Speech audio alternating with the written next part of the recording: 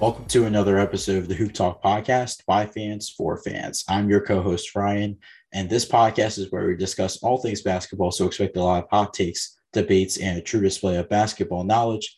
Let's get right into it. Our topic today is breaking down the impressive and disappointing players list from Hot Takes on Hoops. Now, unfortunately, my co-host Jalen will not be here today. He's feeling a bit under the weather. So I am praying for a speedy recovery for him, and hopefully he can come back to the podcast very soon. But today I have a very special guest on the Hoop Talk podcast, and he's actually the inspiration behind the topic for this episode of the Hoop Talk podcast. So please welcome from Hot Takes on Hoops, Jackson Chinn. Hey, how you guys doing? I'm excited for this. I did a podcast back in August. And that was fun, so I'm glad to be back on here. So, Jackson, what have you been up to since the last time we talked back in August? Well, personally, I went to college, so that's a pretty big thing, but that's been fun. I've continued Hot Takes on Hoops pretty much throughout. I took like a 2-week hiatus, but for the most part, I've just been continuing grinding out content. Doing a few more social media things now than I was when I met you before in August. And that's all been fun and good. Yeah, for sure. And we're definitely going to have the link to your Instagram page in our bio when the episode drops on Saturday. This is definitely an interesting episode. And like I mentioned in the intro, this episode is actually inspired by two of Jackson's lists that he did on Hot Takes on Hoops. He did a list for the most impressive players so far in the NBA and also the most disappointing players in the NBA. And we're actually going to start with the most disappointing players in the NBA. And I actually picked out 5 names from each list, and we're going to talk about them. The first name from the disappointing list, James Harden of the Brooklyn Nets. Now, this has been an interesting storyline, to say the least, in the NBA so far. James Harden's shooting struggles. And a lot of people have attributed it to the new foul rule, where James Harden was getting a lot of James Harden specifically had been getting a lot of his foul calls by drawing contact with the defender. So, Jackson, with James Harden being one of the top names on your disappointing list, do you think it was more because of the foul rule? I think it's a little bit of the foul rule. I think it's also partly like, we have to keep into context here that James Harden is one of the best scorers this league has ever seen. Whether or not he's getting foul calls or not, I think that the refs, there's a lot of knowledge out there. Like, it's pretty common knowledge that James Harden is notorious for foul baiting, or whatever you want to call it. He has gotten about 10 free throws per game since he entered his prime with the Rockets. So he's notorious for that. And I think that the refs are kind of overcompensating for that. You have seen a lot of clips. If you watch the Nets games, even, you'll see a lot of times where he won't get a call, which most people will, even in this new era of officiating rules. And I think it's just going to take some adjustment, but it's also going to take the refs some adjustment as well to kind of just like enforce the new rules, but also call things which are blatant. There's been a lot of, like, not even talking about James Harden, there's been a lot of hand checking things that have returned. And, like, it would be fine if hand checking was allowed, but it's not. There was a clip of DeAndre Hunter against the Suns. There's been a lot of clips of Harden obviously getting hand checked. So I think that's part of it, but also just Harden doesn't look as aggressive as he has in prior years. I think for the most part last year, he wasn't as aggressive either, but he still was looking for his own shot.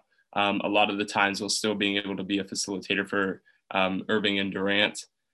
This year, he just doesn't look as invested in taking it to the rack, getting contact. And part of that might be because he knows of the new rules, but I think he just needs to get more aggressive. His assist numbers, his rebound numbers are pretty much similar. I feel like he's been playing. He's an improved defender. Like 2 years ago, he became much better as a defender, and he's carried that over since. but just being more assertive offensively. And I think it's just going to take the refs adjusting to the new rules as well. And I think the one thing that really hasn't changed has been his success from the 3-point line. He's one of the best 3-point shooters right now in the NBA. And something you mentioned that was interesting also is his defense. He actually has grown to be one of the better defenders in the NBA. And the interesting thing about James Harden's struggles from inside the arc is that he's not the only player on the Nets that's actually struggling from inside the arc. You look at Joe Harris, who was another player on your disappointing list, and then also looking at Patty Mills. I mean, those are two players that you instantly think of that are also struggling inside the arc. But James Harden seems to be the more notable one. But the other player that I was thinking of when I was talking about this new rule was Trae Young. And I kind of want to get your perspective on this, Jackson, because it hasn't really been affecting Trae Young as much as it has been with James Harden. So, how do you think that new rule has been affecting Trae Young so far? And has it been in a positive way or more of a negative way? I think that Trae Young has adjusted pretty well. I think Harden has adjusted pretty well. I think for whatever reason, the refs are just overcompensating for Harden in ways that they're not overcompensating for Trae Young, even though they're both notorious for foul drawing. But I mean, if you look at Trae's stats, I mean, they don't blow you out of the water this year. But I think he's taken on much more of a facilitating role, and they're off to a slow start, so it's in question if that's the role he should actually play on this team. I think that it's good that he's improving on his facilitating and putting more emphasis on that. And to be honest, I don't think the issue with the Hawks is their offense, it's their defense. But obviously, Trae Young isn't helping that, and that's more of a team thing. But I think overall, Trae Young has adjusted well. Obviously, I wouldn't say the rules helped him because he did get a lot of those foul calls earlier or last year, just based on just jumping into the defender, just unnatural shot motions. But I definitely think that he could, if he wanted to be more aggressive, which I think at some point in this season he's going to have to be, that he can still put up 28 points per game. And I think with time during the season, it's still early in the season, so I think there's still that time for both Harden and Trae Young to get back to their normal selves. Trae Young last year was one of the top scorers in the league. Harden, the same thing, one of the top scorers in the league. So I think it's only going to be a matter of time before both of them get back to normal. Something to also keep in mind, James Harden's still kind of dealing with that hamstring injury. So we do kind of have to take that into account for some of his shooting struggles inside the arc. But still an interesting name to discuss as one of the more disappointing players. But another interesting disappointing player from your list is Michael Porter Jr. Now, Michael Porter Jr. recently signed a huge contract, but now he is going to be out for a couple games with a back injury. So, Jackson, from your perspective, what has disappointed you the most about Michael Porter Jr. so far? I think that the fact that I don't think there's a lot of, like, when I say disappointing, I really mean it in like the lightest way possible. These are all some of the best scorers in the NBA, especially on the top of that list. And I kind of did that deliberately just because, like, these guys are just not, they're for whatever reason, they're not making shots that they usually make right now. And whether it be the new ball, which we can get into later or not, but that's been a big storyline, or something else. They've been off to a slow start compared to what they usually do, which is a high standard. But for Michael Porter Jr., it seems to be even worse. I mean, he's averaging 10 points per game on terrible shooting. And, some of these guys, you see like 6 point per game decreases, 5 point per game decreases, which are normal of like a slow start. It's just like the amount of stars that are having slow starts is why I kind of made this list in the first place. But with Michael Porter Jr., it's really concerning just because last year he was known as one of the most efficient scorers in the NBA, shooting 40+% from deep. I think he was shooting 46% from deep from the post All-Star break. And I mean, just the pinnacle of efficiency. I mean, he was right there with Steph Curry last year pretty much. And I think that just the fact that he's not putting shots into the basket at the rate that he usually does. And I think that's definitely affected his confidence a little bit. And you've seen that at least before he got injured in the games that he's played. Because at first he just wasn't making shots. And then His just aggressiveness overall seemed to have decreased.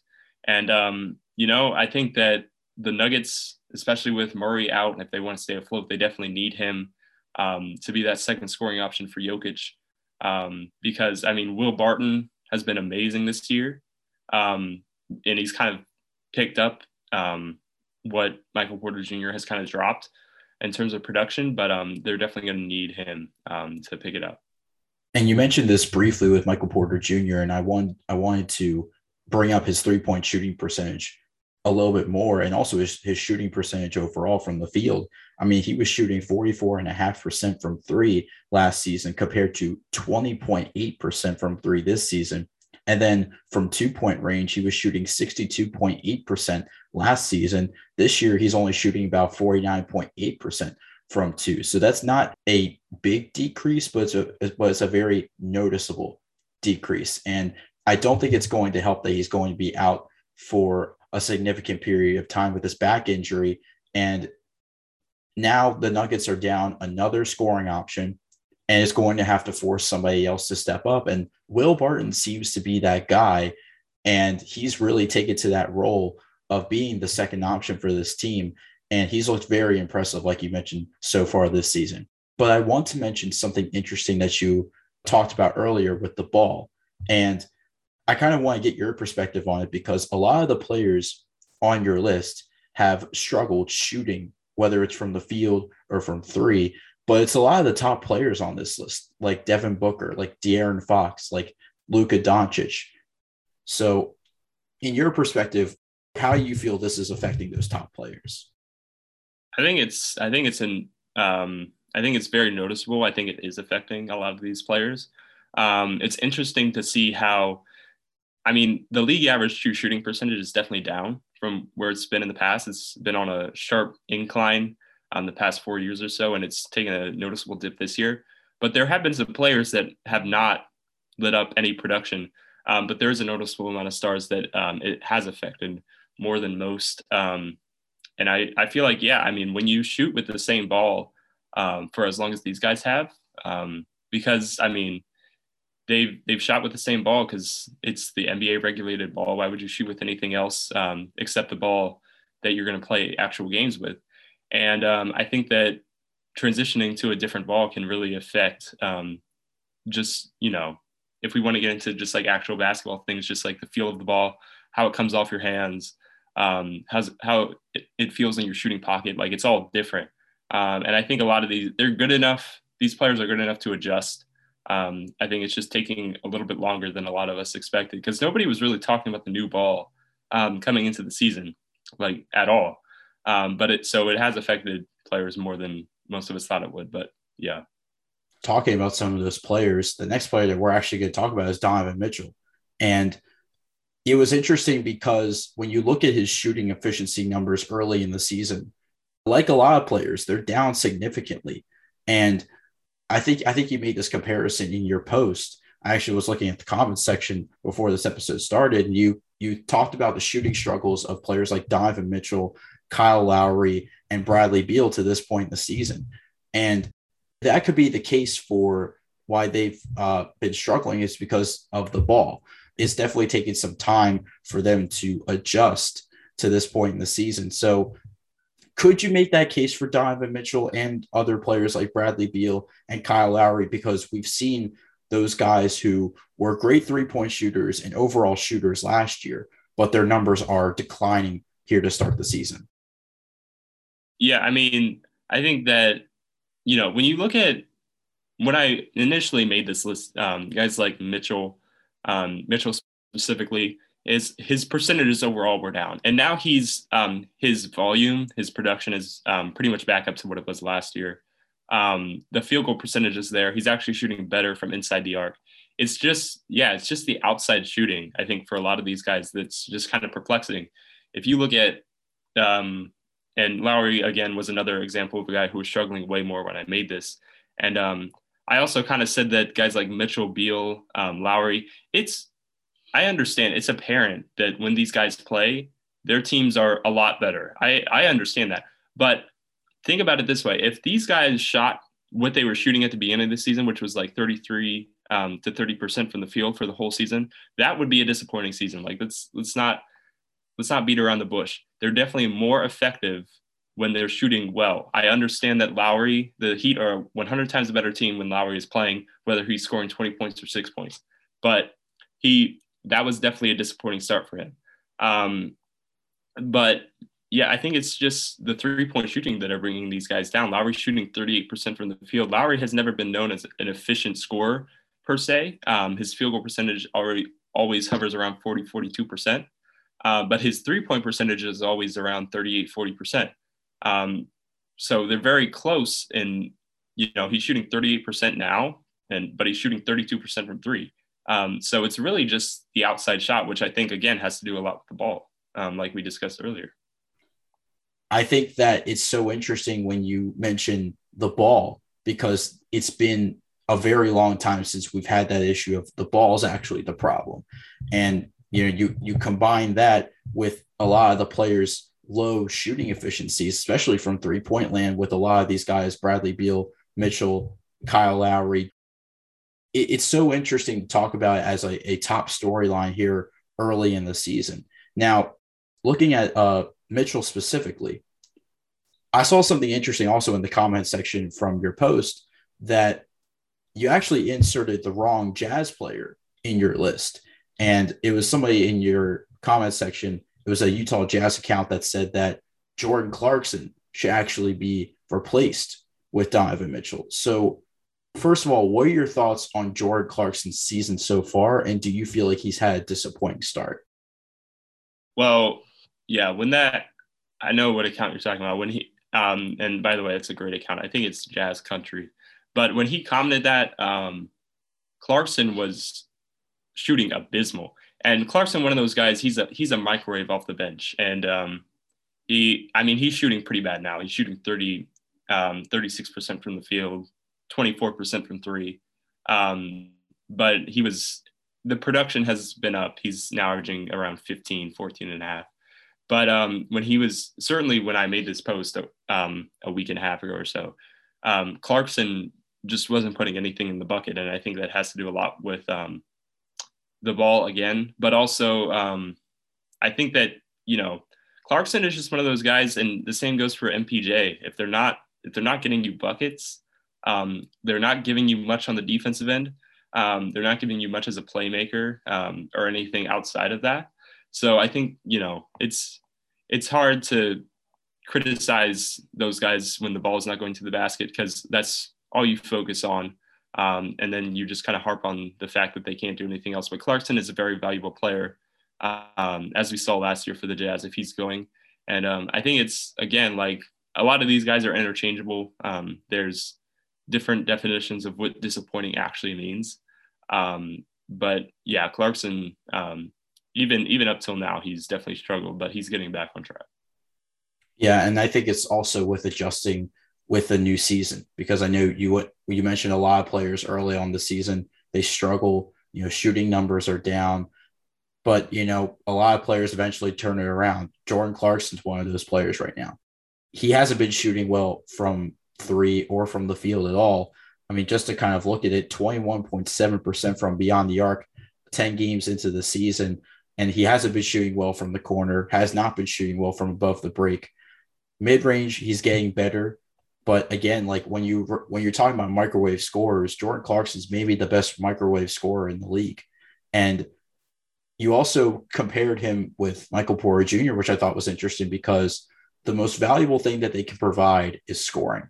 And when both of them struggle, especially on the offensive side, it hurts a team like the Denver Nuggets, who are already down with Jamal Murray. It hurts a team like the Utah Jazz, in which Donovan Mitchell, like we mentioned earlier, was a player that had not been shooting the ball well from the field or from three. So I think with time, it will definitely change. And I think Jordan Clarkson will continue to get better. But it's going to be very interesting to see going forward, especially considering we're still pretty early in the season. We're about 11 or 12 games deep now. So a lot of the questions that we have now may not be questions 30 or 40 games into that season. But I want to talk about another interesting player on your disappointing list. And this is actually one of Jalen's picks. Nikola Vucevic from his Chicago Bulls. Now, Vucevic has gotten off to a terrible shooting start to the season. And defensively, looking at the Philadelphia 76ers matchups with the Chicago Bulls, he has not matched up well with Joel Embiid. So, Jackson, how do you feel about Nikola Vucevic to the start of this season, especially with his offensive struggles?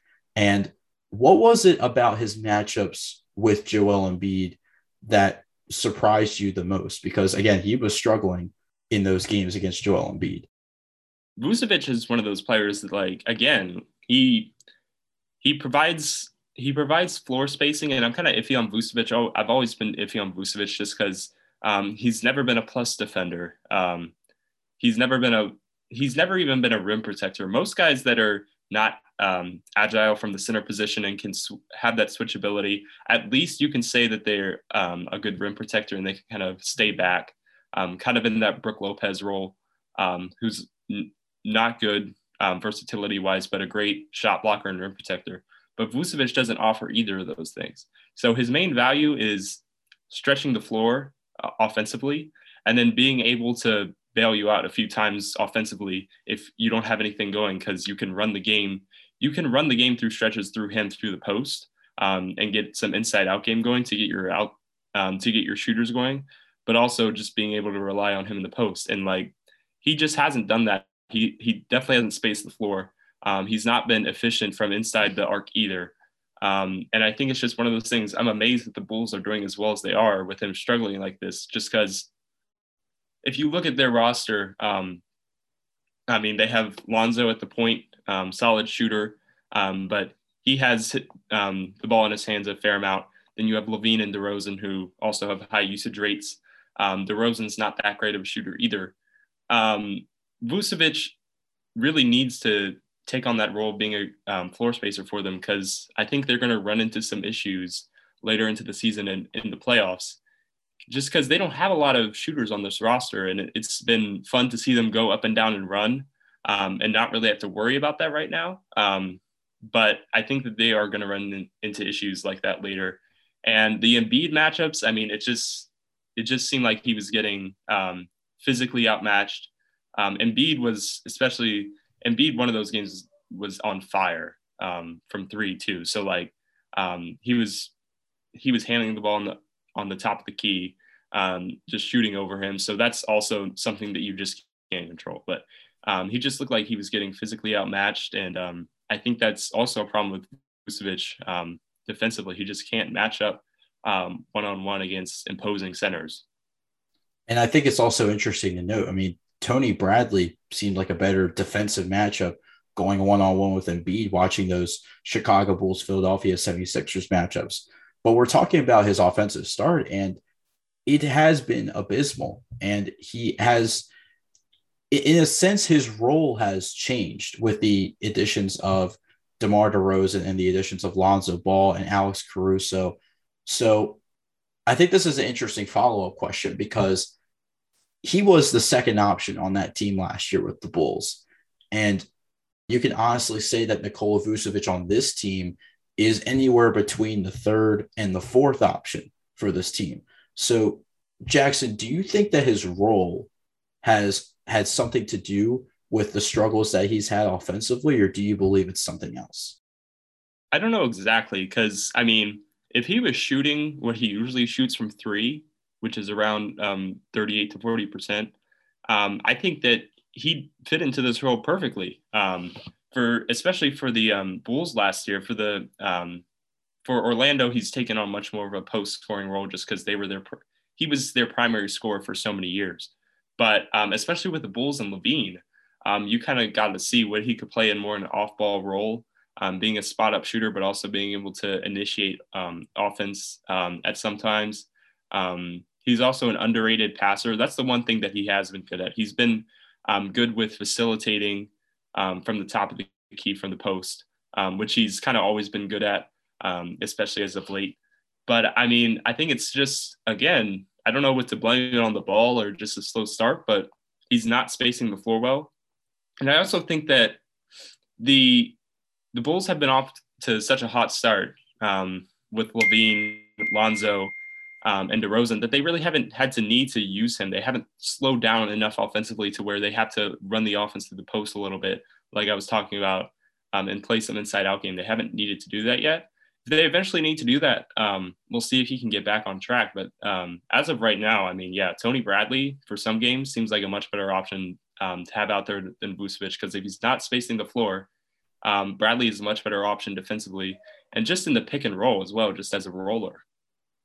I think it's also interesting to see going forward how he will improve offensively and if his role changes. Also, just something to note with his shooting stats so far, 26.2% from three, 42.6% from inside the arc. It's a career low from somebody who's been a pretty efficient shooter inside the arc. But the last name that we're going to talk about in this disappointing list is Damian Lillard. Now, Damian Lillard had an interesting offseason this year. We definitely thought that there was a chance he was going to get traded out of Portland, but he ended up staying in Portland, and he's struggling shooting. Another player that's had a lot of shooting struggles, and we haven't really detailed his as much because you figured at this point in the season, he would have shook off those shooting struggles, but he is really struggling from two and really struggling from three. So is this another case, Jackson, where we have to put the fault on the ball, or is this something else with Damian Lillard? I mean, if it's something else, I can't really place a finger on it. His shot selection has basically been the same that it's been in past years. His shot attempts has been the same it's been in past years. They dipped a little bit after he got up to the slow start. He's had a past two games, especially, he's had good games. You can see his confidence building up. He's definitely increased his shot attempts in the past 2 games. But I mean, yeah, he's still struggling from overall from the field, but especially from three. And I have to just blame it on the ball until otherwise proven wrong. One thing that he has been good at this season is he's been especially good playmaking wise, just facilitating for teammates.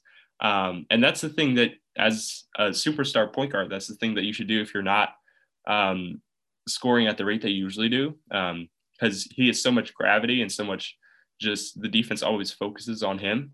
If you're not shooting well, then just dish it off and find teammates. And you've seen that in the pick and roll with Nurkic a lot this year. But now that he's starting to get going again, I would anticipate that those averages continue to climb up across the board. But I would still like him to keep up the playmaking that he has going right now. I think the 2-man game with Nurkic that he has going right now is great. Nurkic, when healthy, is a top 10 center in the league, in my opinion. I'm really high on Nurkic. I think he can do a lot of things, especially offensively. And the other thing is that CJ has kind of picked up the scoring in Dame's pretty much absence, at least scoring wise. So, but his scoring averages are also kind of evening out. But he's been an efficient scorer for them, primary option when Dame has struggled. So I'm not too concerned about the Blazers as a whole. And you mentioned his playmaking ability, and that's something that as a superstar point guard, that's a must. And I think with his playmaking ability getting better, especially while he's struggling to shoot the ball, I think that's definitely beneficial to a Blazers team that's trying to make a one last gasp for the Western Conference Finals, possibly trying to get one last gasp with this core to make it to the championship.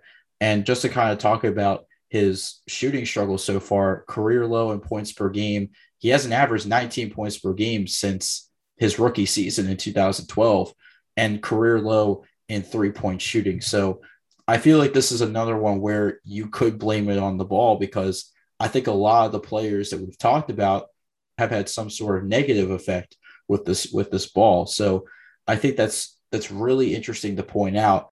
But moving on to some of the impressive players in the NBA so far, and I think one of the top players on your list has to be Ja Morant. And I think with the turnaround from last year's season. Last year, his numbers were down slightly, but this year, he has the most points in his career, points per game in his career, most rebounds in his career, best shooting percentage in his career, and best assists in his career.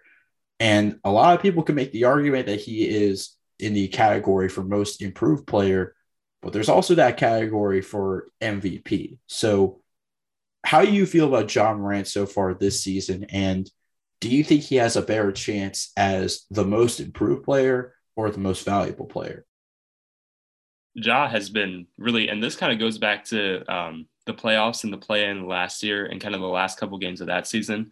Going to this season, like that, just this stretch that he's had has been really impressive to me.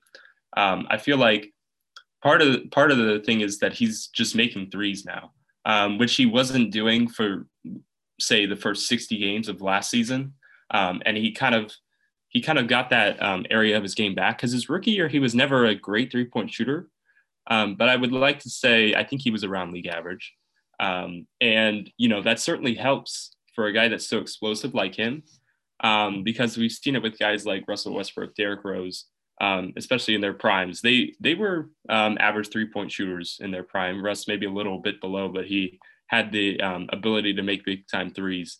And I think that really opened up the game for him. And also, he's just taking smarter shots. He's being, even when his shot isn't going in, he's being really deliberate in how he operates in that in between game. In the pick and roll, I think he's been a lot smarter.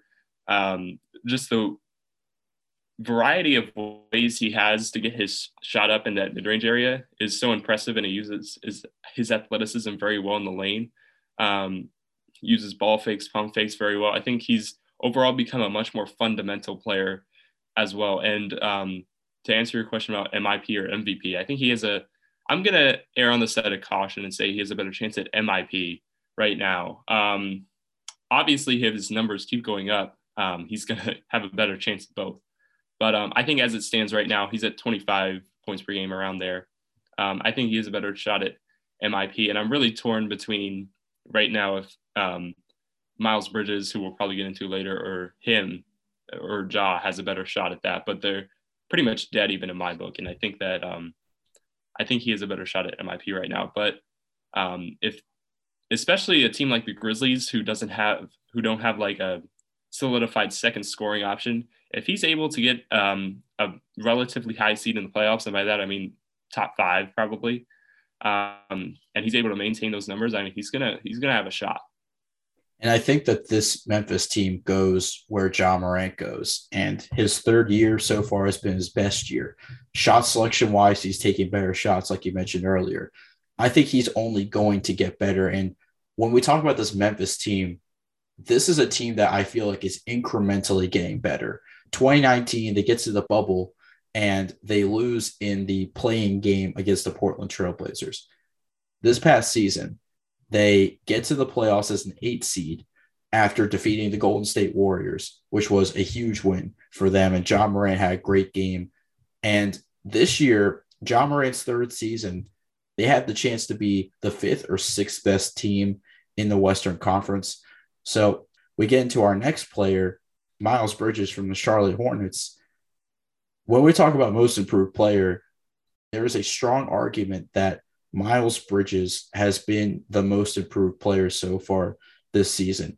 But what has impressed you the most about Miles Bridges' game so far? I think the fact that he's been able to take the initiative on offense while also still being able to play more of an off-ball role like he did much of last year, especially. The Hornets are in an interesting phase right now where they have LaMelo, Rozier, Hayward, and Bridges.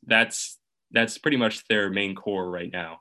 And I think that it's interesting because Hayward is obviously the vet out of that bunch.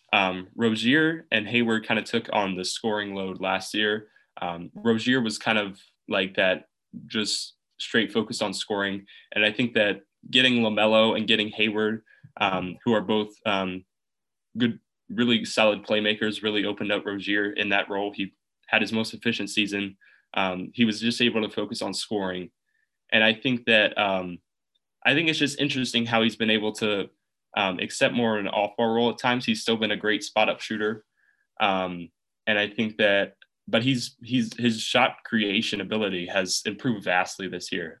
His efficiency is a little down, but you expect that with a guy who has transitioned from an off-ball role to being the initiator of some of the offense some of the times. He still has that explosive nature. He's still be able to run with LaMelo and with Rozier. But he's kind of taken over that Hayward role of kind of like that jack of all trades, or I guess surpassed Hayward, because Hayward still can do all those things. But his playmaking is still a little rough. You expect that to progress as he gets more touches. That's just a thing of having a feel for the ball, having the ball in your hands and the pick and roll more. And he's been really impressive, especially as a defender. He's taken on a lot of tough assignments this season, and I think that's just indicative of his willingness to work on both ends. And I think when you talk about other things that he's improved on, I think the list goes on and on. His handles have gotten better. He's arguably their best isolation threat on the court. He's gotten better in the pick and roll. I think he's become more than just a dunker, even though he's had that athleticism throughout his career. I think that he's actually become more vital to the offense for the Charlotte Hornets than more people think. I think when you talk about his value, it's definitely skyrocketed. I think the other thing to think about with Miles Bridges is that he's on a team that's filled with a lot of scoring options. You have LaMelo Ball, who's having an impressive season so far as well. Terry Rozier, another great scoring option, a great three-point shooter for this team. Talk about the other additions like Kelly Oubre, 37 points off the bench against the Memphis Grizzlies the other night. This team has scoring threats on this bench. And something that we're going to get to when we end the impressive list is this most improved player conversation, because between Morant and Miles Bridges and a couple of other names we're going to throw out, this is a list that could definitely have a lot of talent in it and could be a tough decision for a lot of people toward the end of the season when we have that conversation. But moving on to the next player in your impressive list is Harrison Barnes. Now, Harrison Barnes has been pretty much a role player throughout his entire career. Really wasn't a top option on the Golden State Warriors, wasn't really a top scoring option on the Dallas Mavericks.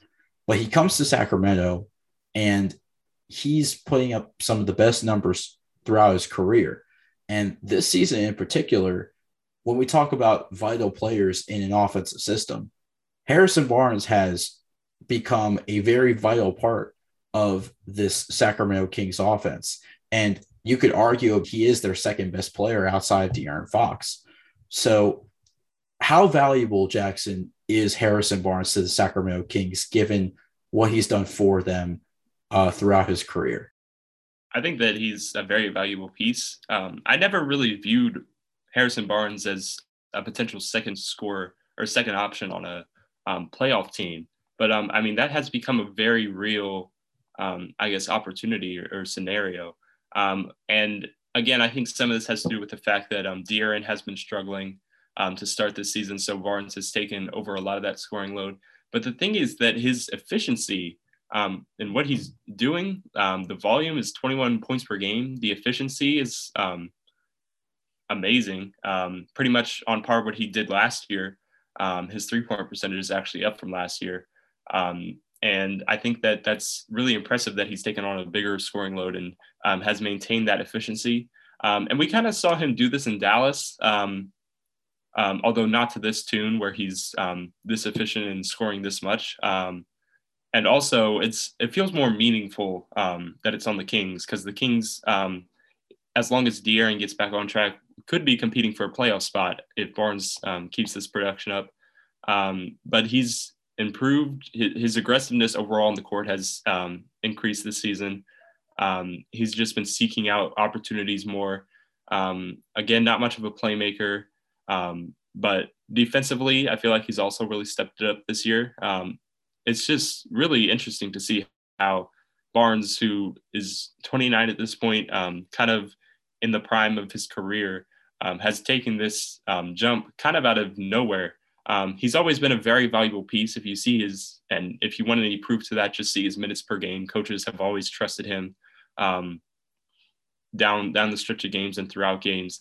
Um, but I think it's just really interesting to the timing of the jump that he's taken in his career. And I think that it's just been really impressive overall. I don't know how valuable he is from the standpoint of, I don't know if the Kings aren't going to do anything in the playoffs, even if they get there, most likely. But just to the Kings themselves, if they ever get a competent roster around De'Aaron Fox, they can legitimately build around De'Aaron Fox and Harrison Barnes, assuming they do so in the next 3 years or so.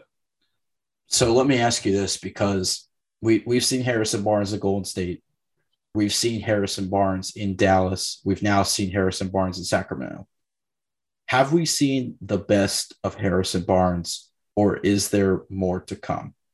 I have a hard time believing that he's going to continue progressing. I think that this version of Harrison Barnes, and 12 game sample size, not too big, but it's a pretty good sample size still. 21 points per game. I think he kind of leveled out to start the season. I think that's pretty much his the height of his production, and that's still pretty solid. I mean, he's gone from a pretty good role player who, to be honest, was slept on for a lot of his career as a role player, especially with the Kings lately, to a guy who has hopefully finally now gotten his recognition. And but yeah, I do think that this is the best Harrison Barnes version we will see. I don't know how he even took this jump in the first place, and I don't see him taking another one. Yeah, I think that Harrison Barnes is a player that's essentially come out of nowhere. And it's very interesting that he's taken this sort of jump. He's averaging personal best in scoring, rebounding. He's also one of the more mobile power forwards. He's able to hang with some of the top wings in the league. He's averaging some of the best he's averaging more free throw attempts in his career than ever. So he's a guy that's able to draw fouls and get to the line. I think he's a player that can really help the Kings make some noise in the Western Conference. I actually kind of want to get your thought on that real quick before we move on to our next player in Tyler Hero, because the Sacramento Kings are a team that we've been thinking there's a chance that they can make the play-in tournament. It seems like things are starting to kind of come together in Sacramento. Davion Mitchell being a great draft selection for the team. Unfortunately, De'Aaron Fox with his early struggles, but I think he will turn it around eventually. Tyrese Halliburton becoming a solid scoring option for them. Same thing with Buddy Hield. He's been kind of a consistent three-point shooter throughout his entire career. Do you think that the Sacramento Kings have a legitimate chance of making the play-in tournament? I think that they definitely have a good shot of making the play-in tournament. I actually, with the talent, they have a lot of, especially in their backcourt, especially, they have a lot of talent. And I think that they definitely have to shore up that front court outside of Harrison Barnes, obviously, at the small forward position, if you want to count him. But Richaun Holmes is solid, but they don't have a lot of depth there. And that power forward position is kind of iffy as of right now. There's all the drama about Marvin Bagley not checking to the game, too. So, you've got that. But I think that I definitely expect them. They have enough talent on this roster to finish in the play-in, and I expect them to. Whether they do or not, I think completely rests on Luke Walton and De'Aaron Fox. I think that there's a thing about Luke Walton out there that he's not a good coach. And I think that if he gets this team into the play-in and potentially gets into the playoffs, I think he can put that narrative to rest. And I think De'Aaron can finally show himself to be the leader of a team that is actually doing something meaningful and actually making the playoffs. Because, I mean, I'm not a big person to talk about empty stats or whatever. I think that's severely overblown. I don't think there's any such thing as empty stats, but there have been a lot of people out there that probably think De'Aaron, especially last year, put up empty stats on a so-so Kings team, averaging 25. So, but yeah, I mean, with the roster that they have, the depth, I definitely expect them to make the play-in. And I think when you're looking at the depth of this Kings team, I think this is maybe the most depth that they've had in a couple of years, going position by position. And I think the talent on this Kings team gives them the ability to make a run at the play-in tournament, but I think it's going to be up to coaching ultimately. I think that's going to be something to watch out for going forward. But like I mentioned earlier, getting to our next player in Tyler Hero, and he had some interesting comments to say in the offseason. He believed that he was on the same level as Luka Doncic, Trae Young, and John Morant. Now, looking at this season, he's putting up the numbers to back up his talk. So, do you believe, Jackson, that he is as good, or do you believe that he's on the level of a Luka Doncic, of a Trae Young, of a John Morant, or do you believe that this is not the case? Well, Luka is on another level of, and NBA players say these things. They're, you know, it's all a confidence thing. I love his confidence, but on just an analytical level of the game, I mean, Luka is on a whole nother level compared to all of those guys, as far as I'm concerned. And then you have Trae, um, who's not too far behind, but there's still a noticeable gap. And then I would say that if you told me that Tyler Hero was putting up 21 points per game um, off the bench on the efficiency that he's shooting with 46%, which is really impressive, 42% from deep, I would say that he'd be close to Ja, but I mean, Ja has put up MVP numbers so far. But he has certainly been impressive. This has exceeded, and I was a big person that was just like not buying into the Tyler Hero trash or whatever, that he was having a terrible season. That there was that narrative going around that he was having a terrible sophomore season. He didn't have a terrible sophomore season. He averaged 15 points per game on pretty much the same efficiency that he scored with during his rookie year. This was his natural progression. The reason that he's in MIP talks this year is because I expected him to average around 18 points per game. That's the usual progression you see from guys that have a pretty noticeable third-year jump. But 21 points per game with the efficiency that he scored with and the shot creation ability that he's shown is something really I don't think we've seen from him in past seasons, even in the bubble. And it's just been really impressive to see how he's done it. I think if he keeps this production up and revising my top 50 list at the end of the season is going to be really interesting. But I think that if he keeps this production up, he's definitely a top 50 player. He's not on the level of those guys yet. He can obviously get there. But I think there's just things that he has to improve on. First of all, he's coming off the bench and, he's playing starter minutes, but anybody who comes off the bench, obviously you're not looked at as highly as guys like Jimmy Butler, guys like Kyle Lowry. We know why Duncan is starting because Duncan is there for floor spacing and being kind of an off-ball option, although he hasn't excelled at either.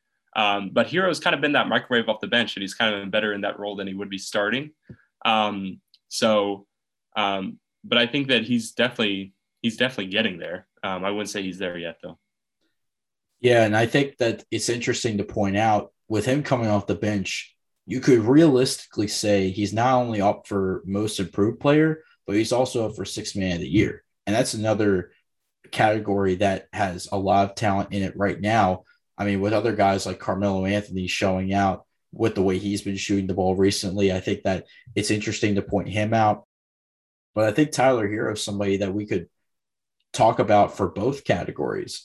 And he's been putting up the numbers to back it up. I mean, 20.3 points, 5.4 rebounds, 4 assists, 2.8 3-pointers per game. I think that it's very interesting to see how he's improved in all those categories.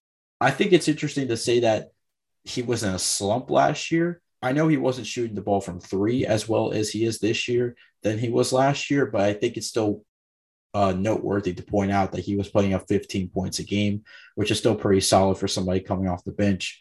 And I think to your point earlier about progression, I think he's almost exceeding the progression that you had him at with the 18 points per game that you expected in average this season, averaging 21, almost 20 points a game this season. I think it's just really interesting to see how he will continue to progress with this team going forward. But now that we've talked about these three players, John Morant, Miles Bridges, and Tyler Hero, all of them I think are considerable candidates for most improved player of the year. At the end of the season, if it comes down to these three players, who are you rocking with? I again, I preface this earlier with saying that Ja and Miles Bridges are pretty much virtually tied for me. If I had to choose one, I would choose Ja right now. Um, I think the fact that really drives it home is that the increases aren't as much. And I've been a big proponent in the past of the year that Brandon Ingram won the MIP. I was a big proponent of Bam winning it because Bam went from a player that came off the bench to an all-star. That kind of progression is insane. So I definitely think he was snubbed that year. I think Jeremy Grant was snubbed last year. Um, Again, I'm not a big fan of empty stats arguments. I don't think he put up empty stats, and he's showing it this season that he didn't put up empty stats. His increases were insane. Again, he went from a guy who came off the bench to a solid role player to a guy who was really able to flesh out his role. And most of the times I would, with that logic, I would go with Miles Bridges. He came off the bench last year and is starting this year. But I think that Ja's, and this kind of goes to last season, like I said, I think Ja's improvement as a player is undeniable. I think Miles Bridges, his efficiency is going slightly down, kind of hurts him in this debate. I think if he was still shooting 50%, which he was insanely efficient last year, if he kept that efficiency up, I think I would have different thoughts. But I think I have to give it to Ja right now. I think Ja Morant's a good choice for MIP, but I think he's actually better suited for MVP. He's putting up the numbers of an MVP candidate. And we saw this with Russell Westbrook, where you don't have to be on the best team to win MVP. If you remember Russell Westbrook and the Oklahoma City Thunder finished sixth in the Western Conference that season. This year, even though the Memphis Grizzlies aren't the best team, Ja Morant's putting up the stats to make the case for him being the most valuable player in the league. Ultimately, I think Miles Bridges walks out with the most improved player award. And he's improved in so many different aspects of his game. You could talk about his defense, his handles, his ability in the pick and roll, being one of the top isolation threats for this team. But you have to think about his growth as a player. He was going from being a role player on this team to top scoring option. And I think that's really what's going to benefit his case. I'm very torn on this. I think that Ja, especially from outside of the paint, has improved his efficiency vastly. I think that as a playmaker, he's improved. And being able to improve as a playmaker as he has, and also as a scorer at the same time, I think is very impressive. But again, with Bridges, I mean, his shot creation ability has improved vastly. And just being able to switch between being the main proponent of the offense and transitioning to kind of an off-ball role, it's been really impressive to me. I think that Bridges has been more impressive on the defensive end when compared to Ja, especially the jump that he's taken on that end. But it's close. I will admit that. I think it's so great that we're having this conversation now because I think we've kind of solidified who is capable of winning this award right now. Ja Morant, with the numbers he's putting up, is considered for multiple awards. Same thing with Tyler Hero. He's considered for Sixth Man of the Year and MIP. Miles Bridges has improved in multiple facets of the game that you have to look at more than just the numbers. But moving on to the last impressive player that I want to talk about off your list, Chris Duarte. He's the only rookie in this episode that we're going to talk about. He's been pretty surprising so far. You know, if you watch him at Oregon, 23 years, or should I say 24 years old, coming out of the draft. I mean, he was drafted by the Pacers in the first round. And if you kind of watch him at Oregon, he seemed like the perfect player to step right in and take over and be a vital part of an offense. How do you feel about his fit on the Pacers so far? I think that the most interesting thing about him and the Pacers is that I didn't think the fit was that well when he came into the situation. I thought it was an interesting pick for a Pacers team that might look to start rebuilding soon. I thought Duarte was going to go to a team more like the Grizzlies, who, even though they're stacked at the wing position, could kind of use him for a playoff push. That's where I had him going in my last mock draft. But I think that the interesting thing here is that he's such an experienced guy that he's made it work, even with a stacked backcourt like the Pacers have, and he's kind of been able to play shooting guard and small forward. He's shown off his versatility. He's shown off his ability to catch and shoot, which we obviously saw at Oregon. He was known as the best shooter in the draft, or one of the best shooters in the draft. But also his ability to create for himself a little bit, I think adds another dimension to the Pacers offense, which is very intriguing. I think the fact that they have so many perimeter creators on top of Sabonis, on top of Miles Turner having a very underrated season so far, I think it's a very interesting dynamic. And I think he's fit very well, very seamlessly into their offense. His ceiling still remains a question.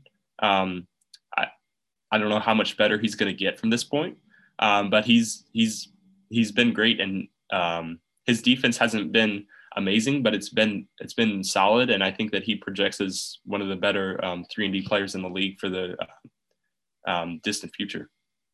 I think it's interesting because of the fact that we all know how much more development he has left. And this is a player, 24 years old. We kind of knew he was going to come into the league and make an impact, but we didn't know where he was going to go. Indiana, I thought, was a weird fit to begin with, but he's actually becoming one of their best players right now. And I think it's as interesting to think about with how good he's become so far. But let me ask you this about Chris Duarte before we kind of wrap things up. Is there a chance that he walks out with Rookie of the Year? Because this is a talented Rookie of the Year class. I'm not 100% sure if he will finish top 3, but he's putting up the numbers to make his case for a top 3 finish. I think the fact that he's already he got off to a hot start through 3 games. Yeah. He was averaging around 20 points per game. I think the fact that he's already kind of started falling behind is not a good sign. I think Barnes and Mobley have kind of separated themselves from the pack already. Duarte is not too far behind them, I don't think. But I think that they're kind of starting to separate from them. And then you have guys like Cade Cunningham and Jalen Green, the top 2 picks, who have gotten off to slow starts. But we saw them play last night. They played each other last night, and they both looked solid. Cade finally looked like he had a rhythm to his game. Shots were finally falling. He was doing everything else that he was doing before, hustling, being a solid playmaker, capable defender. So, I mean, I see him finishing. I think I see him finishing as high as around 4. I think that there is a world in which he can beat out Jalen or Cade, one of the two, in that voting. But I think that it's more realistic that he finishes 5th. I just think that Scotty and Mobley have kind of separated themselves already, and I expect Cade and Jalen to kind of catch up as well. I think with the amount of talent, it also kind of hurts his case with players like Scotty Barnes playing so well so far. Evan Mobley's coming out as a big surprise for the Cleveland Cavaliers, and he's actually become maybe one of the more impressive rookies out of this class. I think it's going to be very hard for Chris Duarte to make his case, and with not a lot of development left for the 24-year-old, I think it's going to be very interesting to see how he continues to progress this season with the Indiana Pacers. Jackson, on that note, this was definitely a fun episode to talk about. Really interesting to look at both your list and break down a lot of the players on this list. Where can people find you on Instagram? Yeah, my Instagram is at Hot Takes on Hoops. And yeah, this has been a really fun episode. Thanks for having me on. I would love if anyone watching would follow the Instagram. We're doing a lot of good things over there. And yeah, this has been fun. It's always fun to get on and talk to you and Jalen when he is back. But yeah. Yeah, we're definitely going to have you on when Jalen is back and healthy. Might break down that top 50 players list because that's already an interesting list to think about with the 50 best players right now. That's definitely a discussion we'll have for a future episode. But transitioning to our question of the day for our fans, going back to the most improved player race, who do you think has the best chance of winning most improved player? Do you think it'll be John Morant, Miles Bridges, or Tyler Hero? This has been a great episode today on the Hoop Talk podcast. Of course, make sure you subscribe to us on Apple. You rate our podcast 5 stars and subscribe to us wherever you get your podcast. We will see you guys next episode.